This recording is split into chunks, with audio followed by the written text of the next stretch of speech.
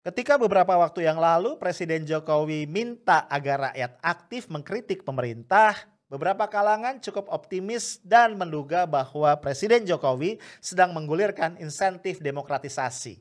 Apalagi kemudian Pak Jokowi mewacanakan revisi terhadap Undang-Undang ITE yang sudah memakan banyak korban, pihak-pihak yang kritis dan berseberangan dengan pemerintah. Apa daya, ternyata harapan itu harus pupus sebelum dia benar-benar direalisasikan. Karena kalau kita lihat rencana revisi Undang-Undang ITE tidak ada dalam Prolegnas 2021.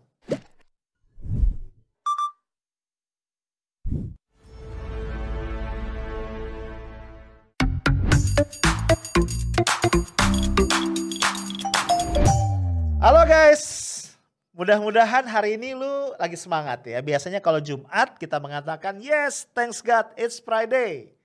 Atau jangan-jangan enggak juga ya, karena lu udah libur dari kemarin. Karena Jumat sekarang ini Hari Fitnas ya, Hari Kejepit Nasional. Itu udah apa namanya, bablas tuh Kamis, Jumat, Sabtu, Minggu. Long weekend, but hati-hati ya, ingat prokes ya. Ini belum berakhir loh COVID-19.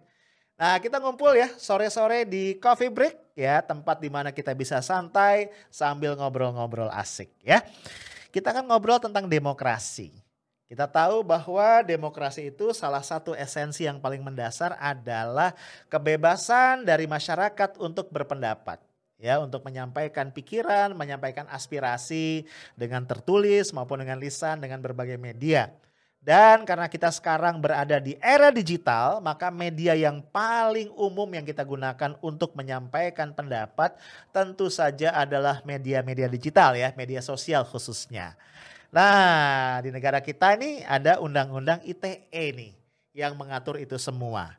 Nah, kita tahu guys, belakangan ya Undang-Undang ITE ini menjadi satu momok yang cukup menakutkan karena berdasarkan banyak catatan ini korbannya banyak banget ya, yang dipolisikan, ditangkap, kemudian akhirnya ditahan karena undang-undang ini.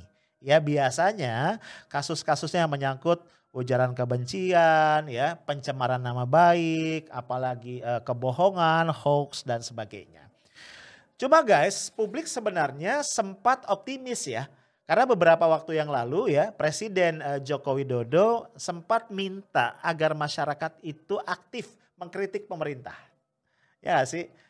Langsung semua lihat-lihatan ya. Ini are you sure beneran nih gitu ya. Kita ingat ya sampai siapa Pak JK ya itu mengatakan coba tanya Pak Jokowi gimana caranya mengkritik tapi nggak dipolisikan. Ya.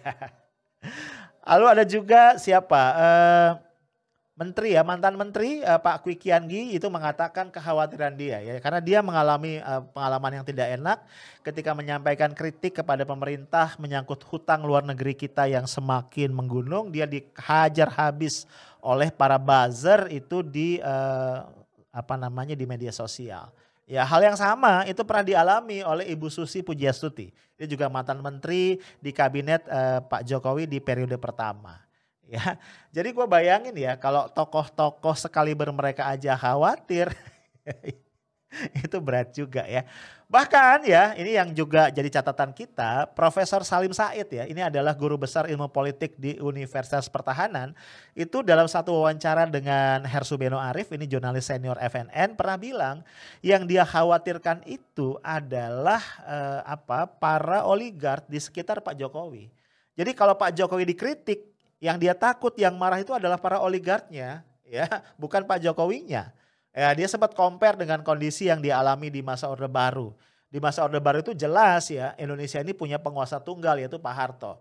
Jadi selama orang tidak mengkritik Pak Harto dan keluarganya, itu ngomong apapun aman, kata Pak Salim Said. Kalau sekarang nggak tahu nih yang berkuasa sebenarnya siapa. Jadi Pak Jokowi minta dikritik, orang rame-rame menyambut baik, mengkritik, ternyata kita dihajar. Nah, cuma tetap ya kita kan perlu optimis dong ya. Apalagi kemudian Pak Jokowi melontarkan wacana revisi terhadap Undang-Undang ITE. Yang tadi gua bilang itu jadi momok bagi banyak pihak. Karena tadi banyak banget pasal-pasal karet ya. Lu tahu kan ya akhirnya masyarakat jadi gemar banget saling lapor melaporkan, ya gak sih? Bahkan ada ya orang-orang yang memang jadi spesialis lapor melaporkan. Ya kalau lihat ya, lo lihat beberapa tokoh yang sempat dilaporkan, misalnya Ustadz Maher Atwailibi almarhum gitu kan, atau siapa lagi ya, itu pelapornya ternyata orangnya itu lagi itu lagi. Ya sih, orang yang sama ya, bahkan yang melaporkan penyidik senior KPK Novel Baswedan ya ke polisi, itu juga ya seputar orang yang sama gitu, nggak jauh-jauh dari sana gitu.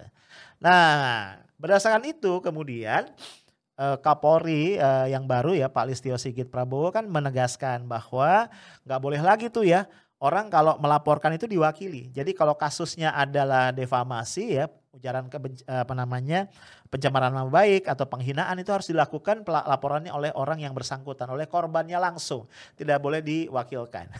Gua kebayang nih ya kebijakan yang diambil Pak Listio Sigit ini kemudian membuat berkurang nih order buat profesi baru yaitu profesi pelaporan ya, profesi pelapor. Ya jatah berkurang deh gitu. Nah cuma guys kemudian narasi revisi Undang-Undang ITE ini kayaknya jadi melempem. Ya sih ya. Para pembantu Pak Jokowi, para menteri yang terkait gitu ya, itu kemudian lebih banyak bicara mengenai menyusun satu dokumen interpretasi terhadap pasal-pasal yang bermasalah di Undang-Undang ITE. Ya, jadi fokusnya bukan lagi ke arah revisi. Ya tentu saja ini sangat disayangkan oleh banyak komponen masyarakat sipil. Karena kalau undang-undangnya tetap ya walaupun ada interpretasi justru ini bisa berpotensi menimbulkan masalah baru. Iya gak sih? Ya akan ada bentuk-bentuk kriminalisasi yang baru nanti yang akan sangat berbahaya. Karena tadi undang-undangnya tetap. Gitu. Nah guys kalau kita simak ya pesimisme dari masyarakat sipil ini bertambah-tambah. Kenapa? Karena belakangan guys ternyata kita membaca di berita bahwa revisi Undang-Undang ITE memang tidak masuk dalam prolegnas prioritas tahun 2021. Prolegnas itu adalah program legislasi nasional ya. Jadi kalau lu mau tahu nih misalnya ya tahun ini DPR RI itu memprioritaskan menyusun undang-undang apa aja, lu tinggal lihat tuh di prolegnas. Ternyata kalau kita tengok prolegnas 2021 itu nggak ada agenda revisi Undang-Undang ITE. Jadi mungkin kita kembali kena prank. Narasi revisi Undang-Undang ITE yang kemarin disampaikan Pak Jokowi ternyata nggak ada. Ya prakteknya nggak ada. Ya walaupun ya pihak pemerintah, menteri terkait menjelaskan bahwa rencana revisi tadi masih dalam tahap pembicaraan, masih dalam tahap diskusi, masih dalam tahap pembahasan. Jadi kita nggak tahu nih kapan ya itu akan meluncur ke DPR untuk kemudian dibicarakan dengan DPR dan akhirnya direalisasikan revisi tersebut. Dengan kata lain, gue ingin mengatakan bahwa impian kita tentang adanya perbaikan dalam kualitas demokrasi kayaknya masih jauh, ya. Apalagi guys, pada sisi yang lain, ya, juga kita melihat dalam prolegnas 2021 ternyata rencana revisi Undang-Undang Pemilu itu juga dicabut, ya. Dampaknya apa? Salah satu dampak yang paling clear adalah rencana pilkada di tahun 2022 dan 2023 sudah jelas tidak akan dilaksanakan.